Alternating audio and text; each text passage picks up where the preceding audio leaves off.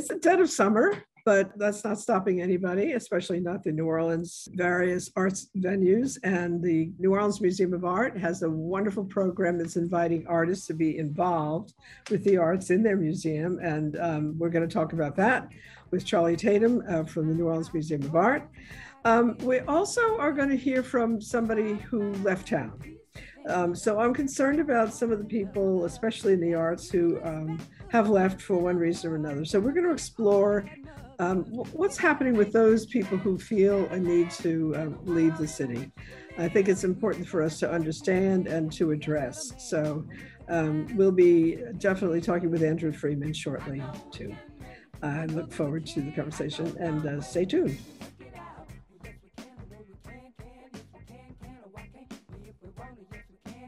There is something of a trend that's a little bit hard to decipher because we don't have the numbers of people both coming to New Orleans. You know, we've gained a lot of creatives since Katrina, and others have left for various reasons. And Andrew Freeman, who I worked with in many different ways when he was here, is one of those who took off. And we're just going to explore what that means, you know, the why and the wherefore. So Andrew, first of all, why don't you introduce yourself in terms of what you were doing here in New Orleans before you left?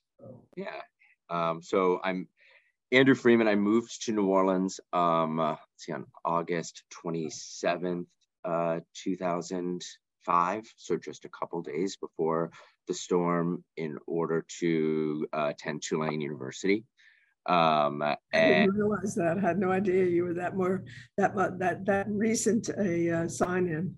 Yeah, that was my freshman year, and I spent that first semester. Tulane reopened in January, actually as a truck driver's assistant doing food distribution work throughout the Gulf Coast with Second Harvest Food Banks. Wow, it was crazy.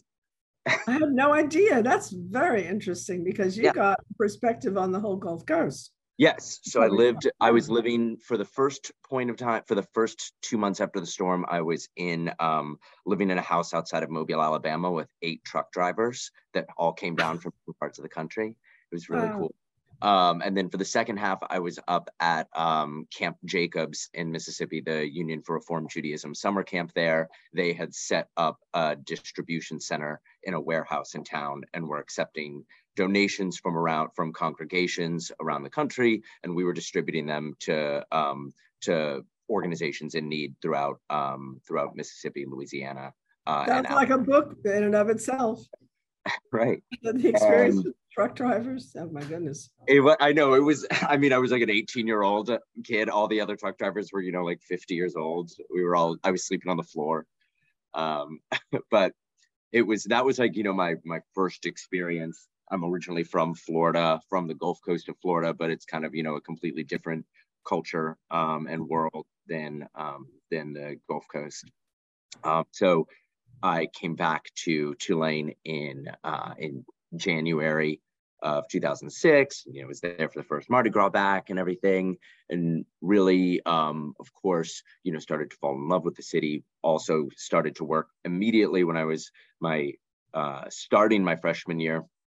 I started working for an organization called Young Audiences of Louisiana that was an arts education organization in the city. And at that time, they were managing what was a really a large influx in federal funding into New Orleans, and we were expanding the organization's offerings into consistent arts integrated after-school programs in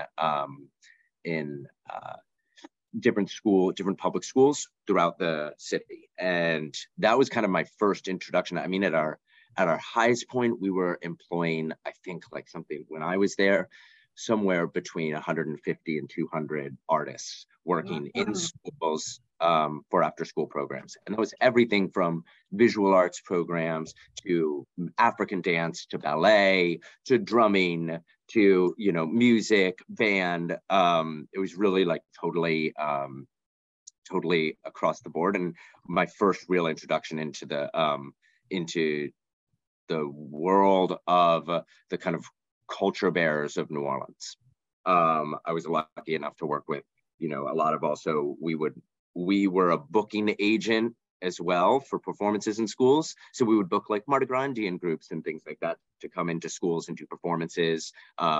Incredible, icons that we had in the city, like Adela Gautier, Adela the storyteller, and people like that who were part of so many people's childhoods and continue to be. And we got to, and I got to, work with a lot of these people as I studied art history. And I was also in the business school at Tulane. I ended up going up to New York and working at Creative Time, which is a public art organization that produces large public art projects. I learned about them because of the project they did in the Lower Ninth Ward after Katrina. They staged a production of Waiting for Godot, which is where I met them. And I worked for them. Did you know that I worked on that too? No, I didn't know that, but I would of course believe it. Oh my God. I did the PR. Literally for that. Who else would have? And it was working with what was his name? The artist who really spurred that. That was Paul Chan. Paul Chan. So it was, I wanted to say Paul, I was trying to remember the last name. So one of the things I've noticed about getting older is names. Yeah. So but Paul Chan really encouraged me to do what I wanted to do at the time, which was start the Creative Alliance of New Orleans. And he was very much sort of a mentor about getting it off the ground. But for the performances themselves, literally, I, along with Sarah Hess, who was working with me, did the promotion. And one of the things that we did was really, and I don't know if you realize this, but we worked all of the school departments that had anything to do with the arts. And that's why you had those lines of people there who were, many of them, academics. I mean, that was kind of the constituency that we zeroed in on, that was available, that was there, that we knew would be interested. So that was a phenomenal experience all around. I mean, just his way of promoting the signs that he put up all around town. Right. That was one of my favorite marketing, second only to Dawn Dido, who I'm not talking to at the moment, but nonetheless, she had a great idea when we were first promoting the first opening of the Contemporary Arts Center of using CB radios. And she would set up these little fake like phone booths that were CB radio phone booths. Oh, cool. Connect with all the people that you connect with through CB radio. So second only to that was the signs that Paul Chan put up all around town. I'm trying to remember what they said. Do you remember? No, I don't remember what they said either. It was something like, Waiting for Godot, which nobody knew what that meant, but it certainly caught people's attention. Anyway, so you did that. I had no idea we worked together on that. That's so funny. So I didn't work on it. That's where I became familiar with the organization Creative Time. Oh, it's the lines from the play, A Country Road, a Tree Evening. It's the right. Thank you. Say that again. A Country Road, a Tree Evening. And somewhere I have one of those, probably in my garage. Yeah. So that's how I learned about the organization. I'm sorry? That's how I learned about Creative Time. And then I went up and worked for them in New York. They introduced me back down in New Orleans to Kirsha Keshla, who was doing KK projects at the time, which we also worked on. That was just such a frenetic and energizing moment in time. It was Prospect Dan Cameron leading Prospect 1 at that exact time. Kirsha was doing KK projects, so I worked for Kirsha at KK projects through Prospect 1. You actually kind of worked, it sounds like, with some of the leading arts enterprises of the time. At the time, interestingly. So again, I think that sounds what an exciting time. What an exciting time! And I was young, and there was such an influx, of artists coming into the city at that time too, and that were working. so it was incredibly exciting. I continued working for young audiences after I graduated, where our big project was actually was trying to get awarded a charter from the State Board of Education to open an arts integrated charter school, which my last day at Young Audiences was the grand opening of Young Audiences Charter School at Cape Middleton, which was the first arts integrated charter school in the city. And now they have like 3 elementary schools, a high school, and a preschool program throughout that are all under the Young Audiences Charter School, all arts integrated curriculum on the West Bank and East Bank of New Orleans. So it's really cool. And by the way, just to mention, go back to Creative Time for just a minute. So we also worked with Creative Time doing a kind of a seminar about how to turn your art practice into business. And that was something that we did using the Joan Mitchell facility at the corner across from where our offices are on Esplanade. But so you hit on one of the key points I wanted to address, and that is that influx. So you were part of that influx in a sense, and hyper aware of it because it was dominant. It was important. There was a lot of new folks coming into town, and one of my favorite examples, other than Kirsha herself, was the woman whose name you're going to help me with, who created the little Mardi Gras crew that created floats out of bicycles. So, I'm going to have a hard time. I'll remember her name, but she's still at it. I mean, she's still doing that. Yeah, she's come back in and out of the city, which is another thing that I think is fairly common, that people do need to get out for various reasons, but also to come back. So let's talk about that influx first of all. My theory about it is that literally all of the publicity around the storm, around Katrina, gave people a perspective of New Orleans that was much more contemporary, that there tended to be a vision of the city that was buried in the early jazz age, the 20s, the trad jazz era. And people didn't know much else about it than that. And then through all of the publicity around the storm, they learned much more about the contemporary city. Hold on one second. I'm going to have to pause. See where we are and get people to shut up in the background who are going to be picked up by our, hold on. Okay. So tell me about that influx and what that was like, and the kinds of people who were coming here, what they did.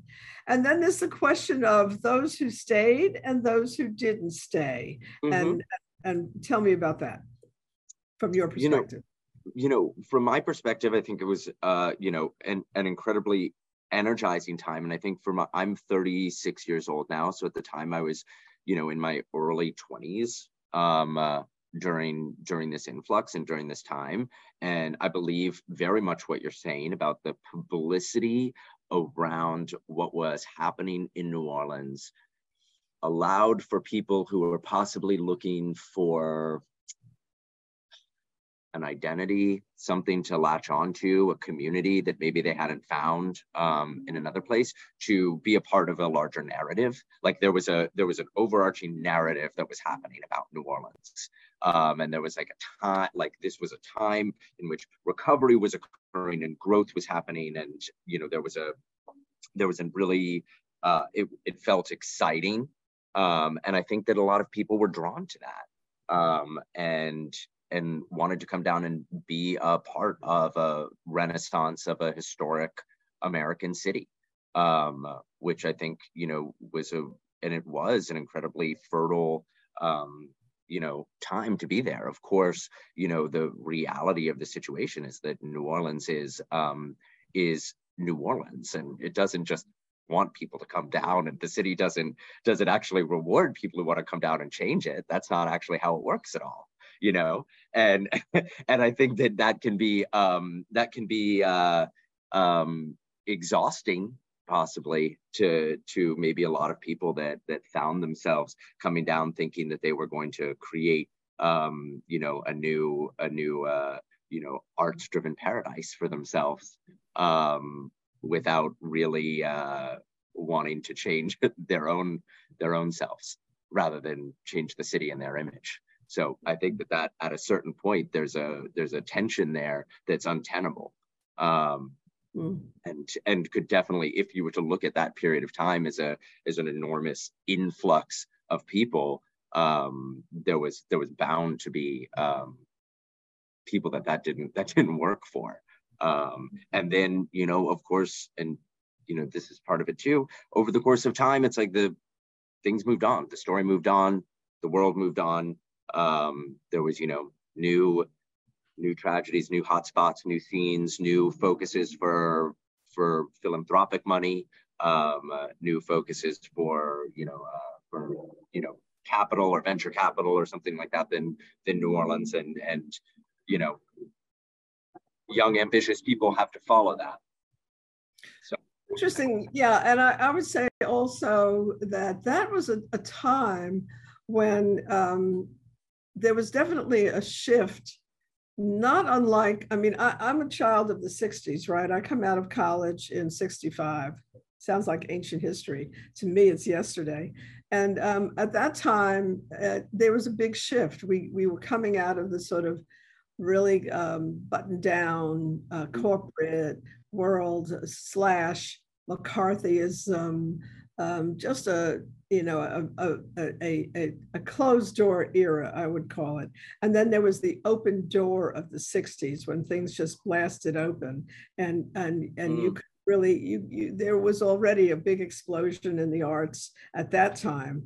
And then I think the 70s kind of, you know, again, everything is yin yang. It kind of went into the yin. It's a sort of, to me, in New York, where I was at the time, we ran into fiscal issues, and the city was sort of in a downswing for a while, and so there was a dispersal of creatives out of that city at that time, and that kind of that swing that is keeps going, and I think that to some extent that has been happening of late, and as we were going into Katrina, we were in one of those little down spirals, I think, in the city. I remember thinking, ooh, where is this going? When we came in the early 70s, that's when I came, it was an upswing. It was Moon Landrieu, you know, welcoming a diverse population into government, which had not happened before. There was segregation here.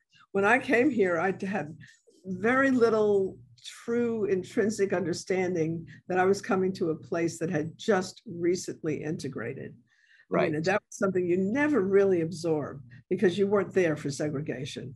And when you read about it, it sounds so horrifying, and you just say, oh my God. I mean, I just came in, that was about 65 again, it was when there was integration. So when I come in 72, 3, it's the, you know, that it's the evolution out of that.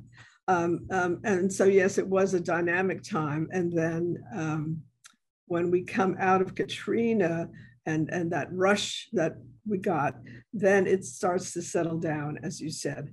And during that time, I think a lot of folks who had come to town settled in. They got married, had children, found a way to make a living and advance in the city.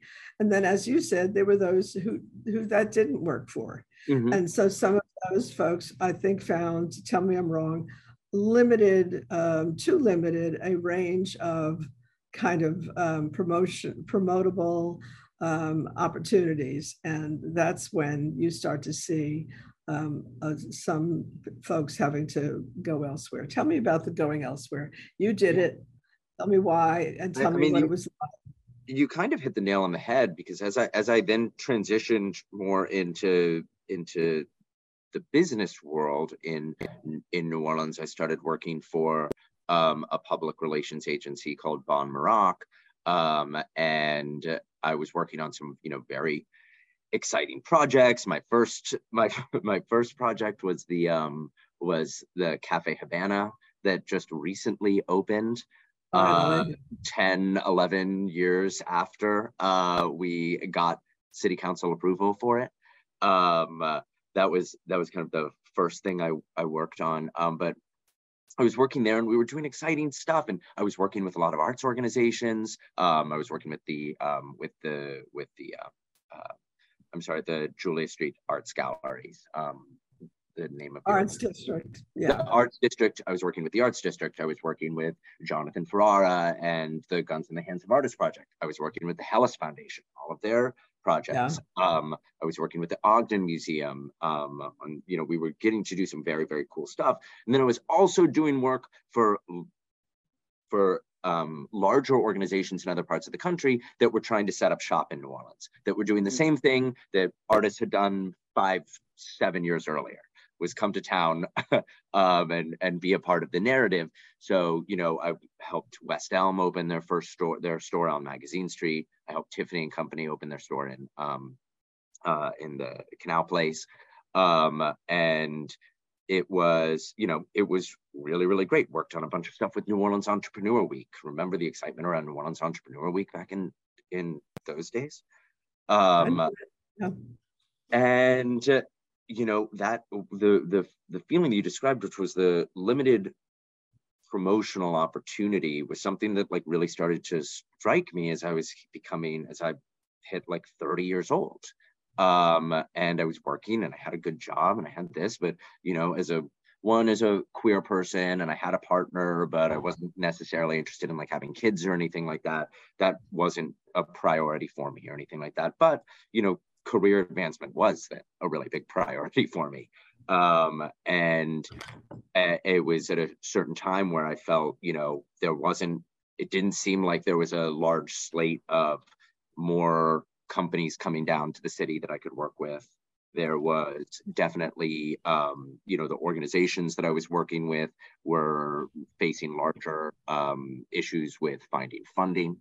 The grants coming down weren't the same for arts organizations. So it became kind of I could see that it was becoming a less tenable situation for where I had kind of set myself up in. And let me stay right there for just a minute. Sure. Before you press and come right back to your point where you were going. But the diminution of arts funding. Yeah. I certainly am aware of that on a personal level, because it became harder for us.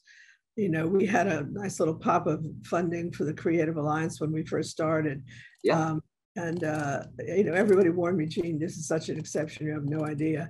And then I came into the unexceptional time, and it has been very hard. Yeah. So tell me about that. Is that something that we sort of, as a national policy dynamic, have to really think hard about?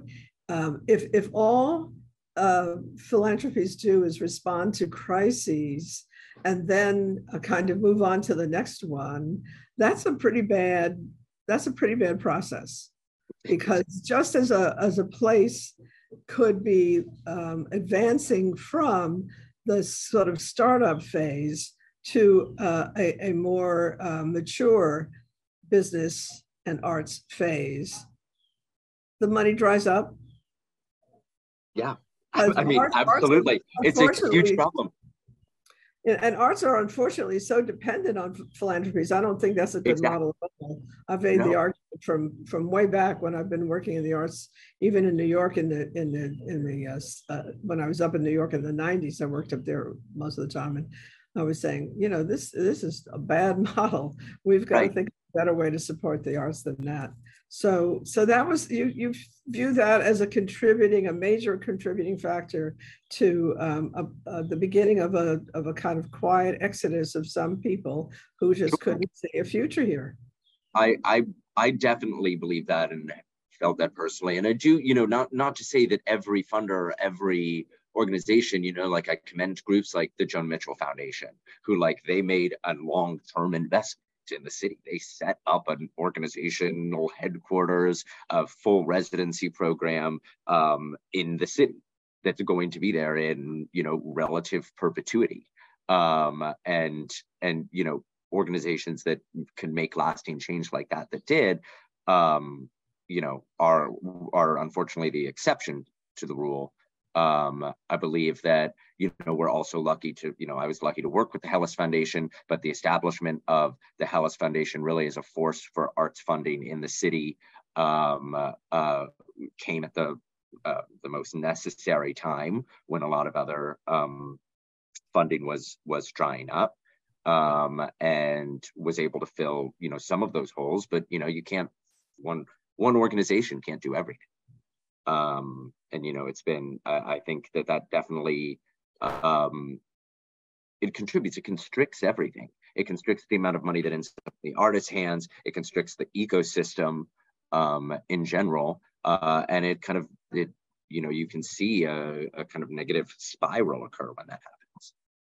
Did you, at the time, think about how you might have been more, let's say, entrepreneurial in creating your own path, and why did that not work for you?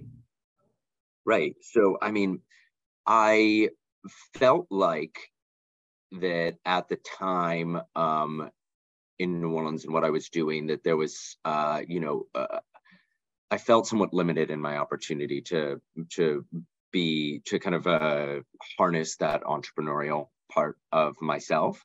Part of it could be that I'd been there so long that I was entrenched in some certain communities, had notions and ideas, but I wasn't able to say, Gene, like strike out and start my own firm or something like that.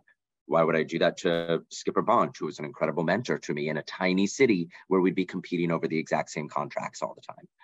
That's not the type of person I am, and it's not like what I did. There wasn't room for it, so I didn't feel like there was room for me to strike out on my own doing what I was doing. On the same side, when I was working with my partner Drew and thinking about, his herbalism practice and his work with cannabis specifically, and launching possibly a brand in like the consumer packaged goods space, one, New Orleans doesn't have legal cannabis. Two, it's a relatively small market if you're trying to start a consumer packaged goods company.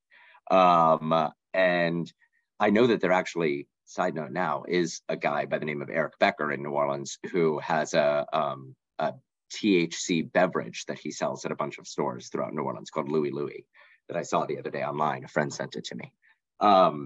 But it's not fully legal. The opportunity kind of came where it was 2018 and California had legalized cannabis, and the firm Bond that I was working for had started working with cannabis companies in California. I'd gotten a little familiarity with the industry, and the agency allowed me to kind of move across the country and continue to work remotely while Drew and I figured out if we could do something in California in the cannabis market. And one thing that was immediately clear to me here was, one, how much it very much did not matter that I was not from Los Angeles when I moved here and was trying to meet with people or make new connections or, network in any way. That was not, a topic of conversation. And the second was how relatively easily I found money to flow here. There's a lot of money. It's a rich town. And when I was, looking to do something entrepreneurially and seeking investment, it came, in a much more natural fashion than in a way that I really couldn't have imagined how I would have done the same thing in New Orleans. So we were able to, seed and start a company here.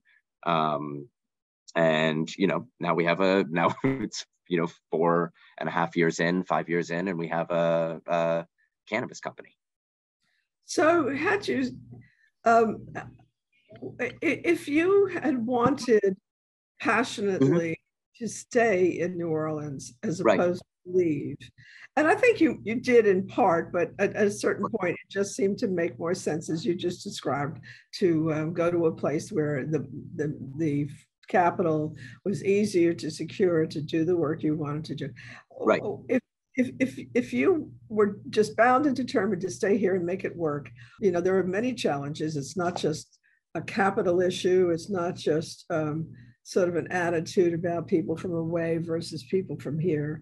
From away is an expression used here for people who are not born. Or how New Orleanians always want to know, what school did you attend? Exactly. I have to say Walton High School in the Bronx. That is definitely. Anyway, what would you say we most need to do?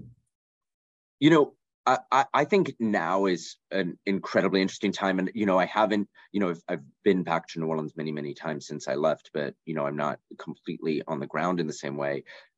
But what I do feel like now in this age and with the tools of everything around distributed workforces, that now is actually an incredible time for an entrepreneur to be in New Orleans working on something with a distributed workforce. When I you're think talking about distributed workforces, you're talking about essentially the different ways that people can work remotely. Part of the exactly. Right. I think that New Orleans does have an opportunity and could again attract that type of leadership talent who either work remotely on distributed workforces. I think the idea that what was the large tech company that got a bunch of tax breaks and came in and they were going to have 500 developers move down and do XYZ. I guess it was an AT&T affiliated company. I don't remember the name of it. I don't know. I like in this post-COVID world, I think it's difficult to imagine attracting that number of talent to New Orleans when they feel like they can live in Utah or Bali, and I think kind of embracing, like, if I was back in New Orleans and committed to starting something, it would definitely be a digital business that could be managed and with a remotely distributed workforce. That's exactly what I would do now. So to be honest, when I first came here, I felt at the time that we were headed in that direction, in the digital direction. And I thought that exactly what you're describing would happen. And so it should have been a little bit more of a trend for that to happen, and didn't. So do you feel like the people that, when you meet now, people that are moving to New Orleans at this point in time, like that it's a more like intentional decision, and that the people that are moving there are more in love with the city as it is rather than idea of what the city could be? I can't answer that because I'm not as to be honest, I'm simply not as in touch with the newest arrivals as I was with our whole posse of folks that came to town around. Even though I came before Katrina, I mean, I came just after Camille, really, because my husband had worked on the redevelopment of the coast of Mississippi after Camille, and that's brought him to town. And then, so we were in that phase. That was an early phase. There was a smattering of people coming to town, not really that many. And then there was that explosion with Katrina. I don't know the answer to that, Andrew, but again, I think the question is, how do we attract and retain those distributed, you call, that's a word I wasn't familiar with, distributed workforce, but I clearly see what that means quickly. But so I think what you're saying, and I agree, and I'm concerned about exactly how this will happen, that this is another moment in time, another opportunity moment in time, even if it isn't as obvious as what happened after Katrina. The other thing is we're now fighting climate change, which has incredible implications. And theoretically, if we were to capitalize on the lessons that we are learning in dealing with it, because we are as they say, canaries in the mind of being right on the edge of the early intrusion of rising ocean and so forth, and we have to deal with it. But theoretically, when you deal with a problem like that, the solutions are business opportunities, and so we should be making more of what we're learning from that, as well as learning more about how to negotiate the combination of the legacy culture that we have and the continuing innovative culture that we also have. I mean, we're still, I don't know if you saw the New York Times this past Sunday with that huge section on all of the rap artists. If you didn't get the Sunday Times, you should get it. Yeah. Because they have a huge section where they interview 50 rappers about the 50 years. Everybody's been doing it ever since the Grammys started. The history of the rap and bounce and all of these new periods in hip hop. So theoretically, there's still a lot of juice here that is well connected to that whole music juice that's going on nationally and internationally. And the international is the interesting part too. And I haven't looked at the section long enough to see how much international they have, but I'm aware of things like the Moroccan jazz music movement through somebody like, I'm going to forget his name for a minute, the Moroccan artist who's here, who's found a home here. And cool. And you've got Cuban artists who are come in and doing really well, and other Caribbean artists and so on.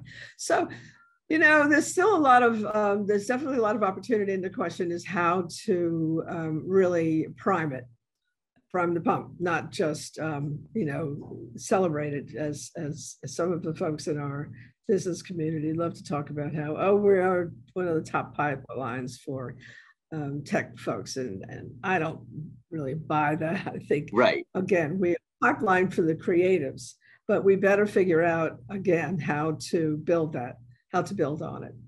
Yeah.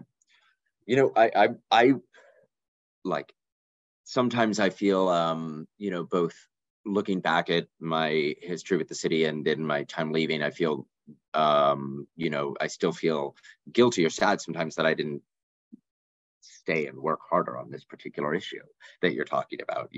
Why couldn't I stay and put my brain power towards this for a place that I love?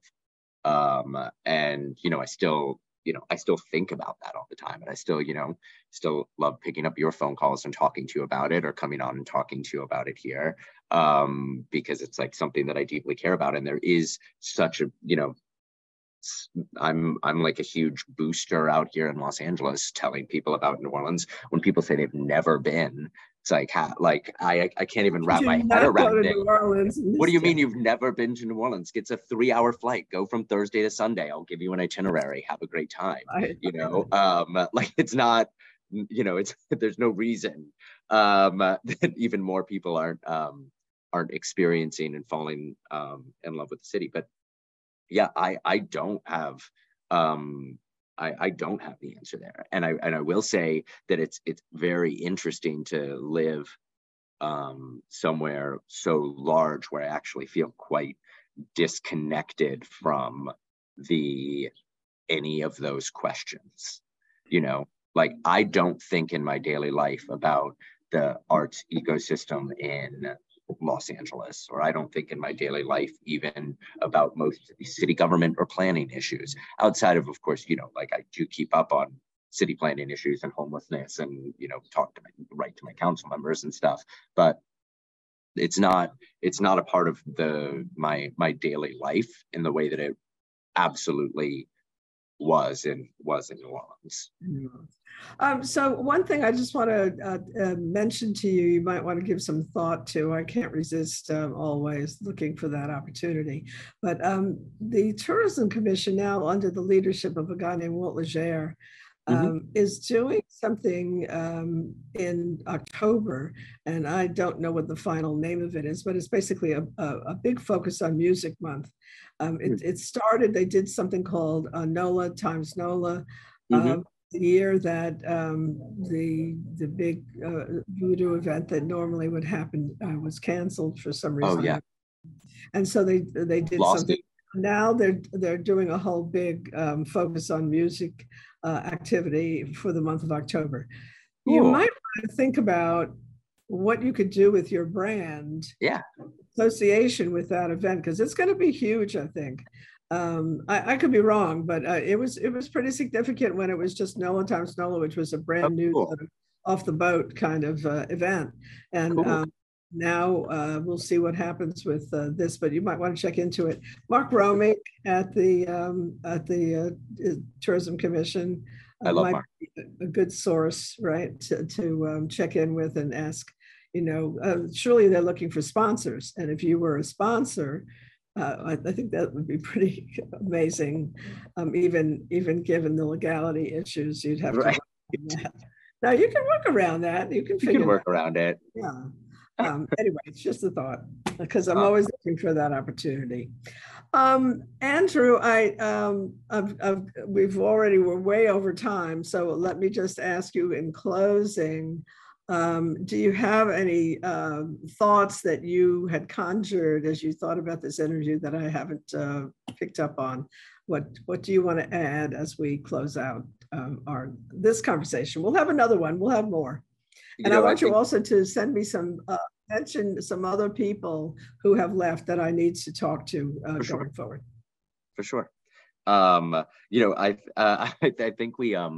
I think we covered a lot, but I was thinking as you were talking about the New York Times article of this this incredible memory that I have of working with the artist and musician Michael Patrick Welch at the Ogden Museum for an after-school program for young audiences, where we actually brought Magnolia Shorty in to do a workshop and bounce performance for the kids and it was in the atrium of the Ogden, and it was this very you don't mean Trombone Shorty, you mean somebody named Magnolia Shorty. She was a bounce artist.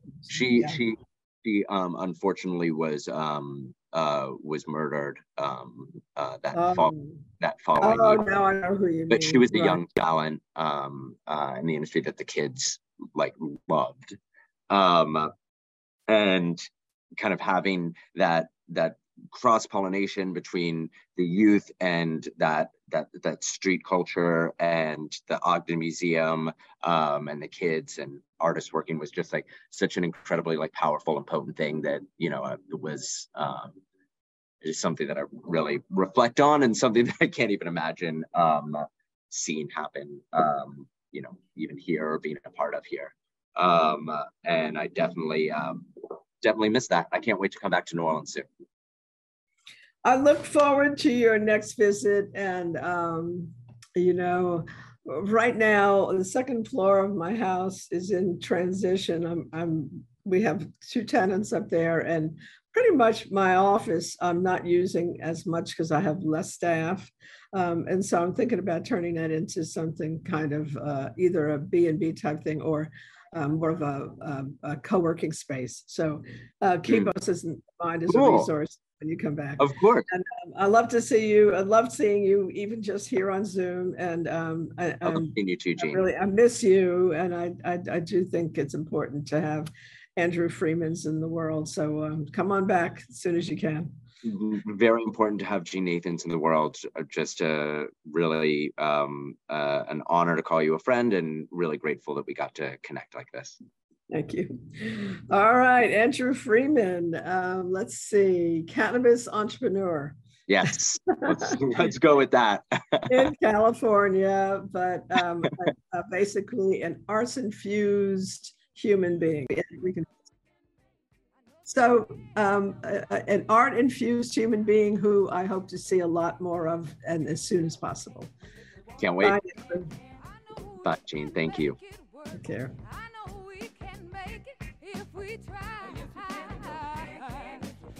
Gosh, your body. We can make it, y'all. Oh, yeah, we can make it, y'all. Charlie Tatum is the man with the answers for the New Orleans Museum of Art.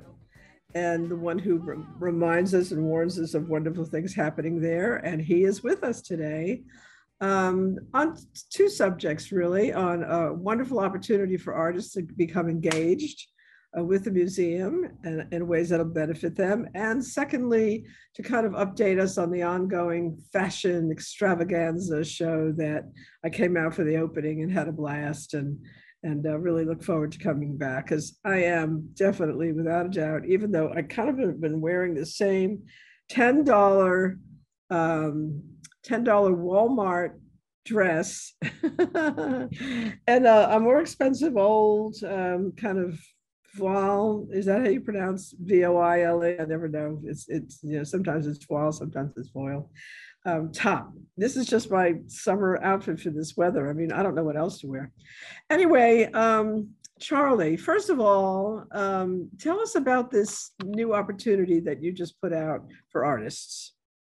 Yeah, so we're really excited this fall to be launching the second session of our Creative Assembly residency here at the museum. So it is a residency program designed for artists in New Orleans, artists of all disciplines, from musicians to visual artists to other creative minds in the city, to engage more closely with the museum's collection, the museum's exhibitions and programs, and of course with the staff here at the museum. So it really is a great opportunity to spend time connecting to the museum and also to develop new public-facing programs or ways for looking at art and the city around us. It really is a community engagement driven program. So we really look for artists who are thinking really creatively about the city that we live in and finding ways to support their projects and their visions. So conceptually, that sounds fascinating. Can you give me just a little bit more specificity about how the artists would actually experience this program? And let me warn you, I don't have a ton of time. So, be kind of succinct if that's fair to ask. Yeah, of course, of course. Share with me just a little bit better an understanding of an artist becomes involved, they will kick off the program with a series of professional development workshops, the goal being to provide as many resources to local emerging artists as possible. And then they will spend time developing a public-facing program. So and that's with the support of the museum. So some examples from the last Creative Assembly cohort were a magnificent composition by the trumpeter Steve Lands. It was an original composition that he envisioned. A performance by the band People Museum out in the Bestoff Sculpture Garden underneath the Louise Bourgeois Spider. I'm sorry, I missed that. Yeah, the musician Joseph Derensberg did a few in-gallery activations, responding to exhibitions like Black Orpheus and Queen Nefertari's Egypt. And then the food justice activist, Courtney Clark, did a food demonstration outside in the sculpture garden, inspired by looking for healthier alternatives to some of our classic New Orleans cuisine. It really runs the gamut and is really, I know it's personally really fun to see all of the paths that these artists have taken. And I'm really excited to see what this next cohort for Creative Assembly will look like. So it kind of sounds like anything creative goes, which is a wonderful notion, and really very different from having a major museum with a huge art collection that is on the walls and in the halls most of the time. This is much more temporal and contemporary, and really inviting people to do something new, which is my favorite thing. Anything new is what I love to hear, even if I don't like it. It's new, then I'm on for it. So that's great. So to give me just how does somebody get involved? So there is a application interest form on our website now, which is noma.org. And it is not too cumbersome, I hope, for artists, but it gives them a moment to share a little bit more about what they're interested in and what they are really hoping to gain from the experience. And those are due on August 18th. So there still is a little over a week to get those applications in. And then the Creative Assembly cohort will kick off this September. So we'll start seeing projects from those artists in the coming months. Keep us informed when you put a new one up, and we'd love to make sure that people know about it.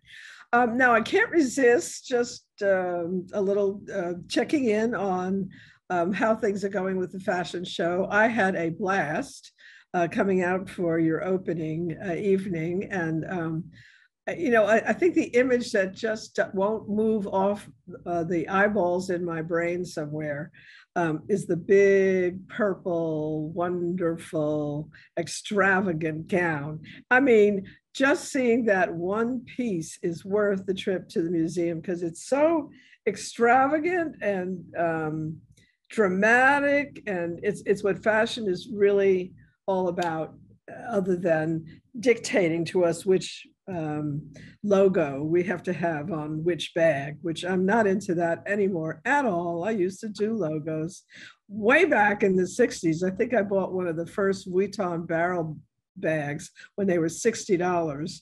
No more of that. Still have that, team. Now that it's over in the four figures, no more.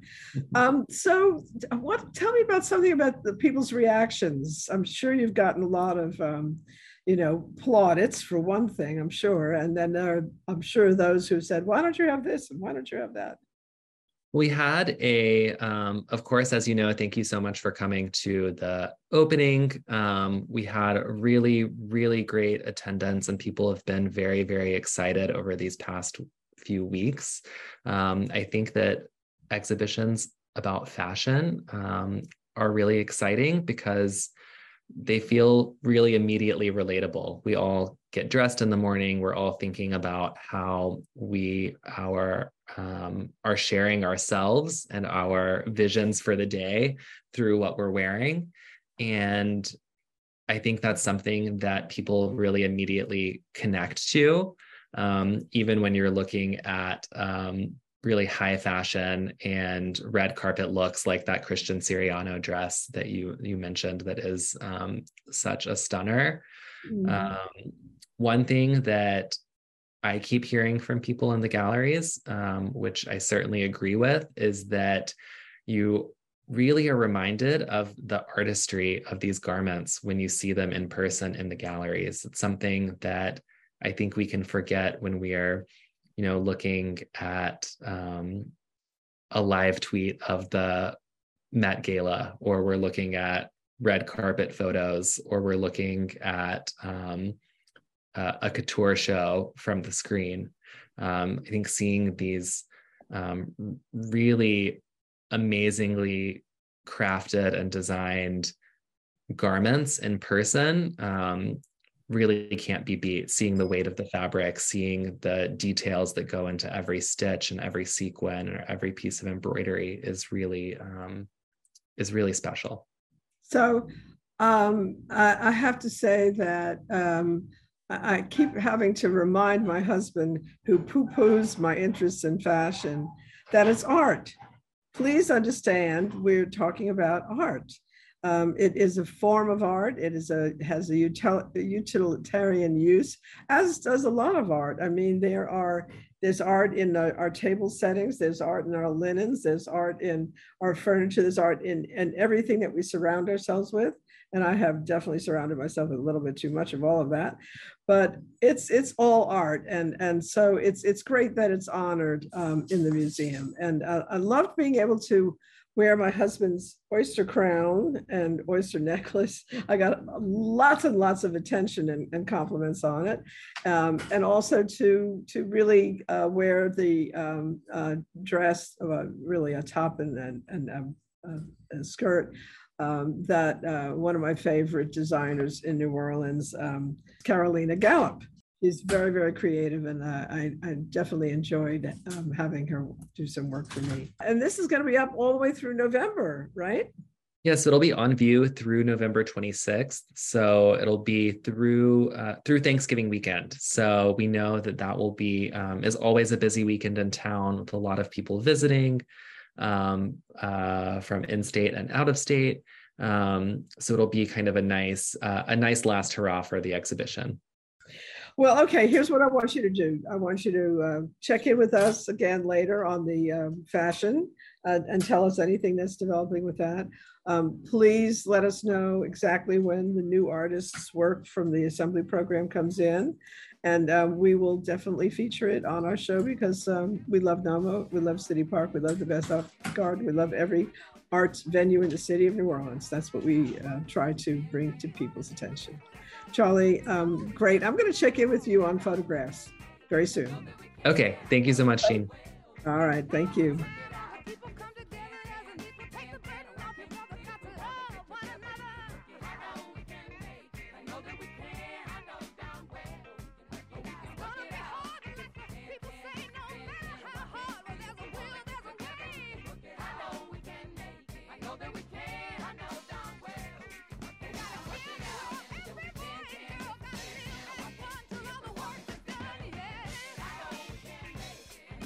So even though we have an issue with some people wanting to progress in ways that they can't here, we're not letting anything stop us. As you heard, we have a great show at the New Orleans Museum of Art to see.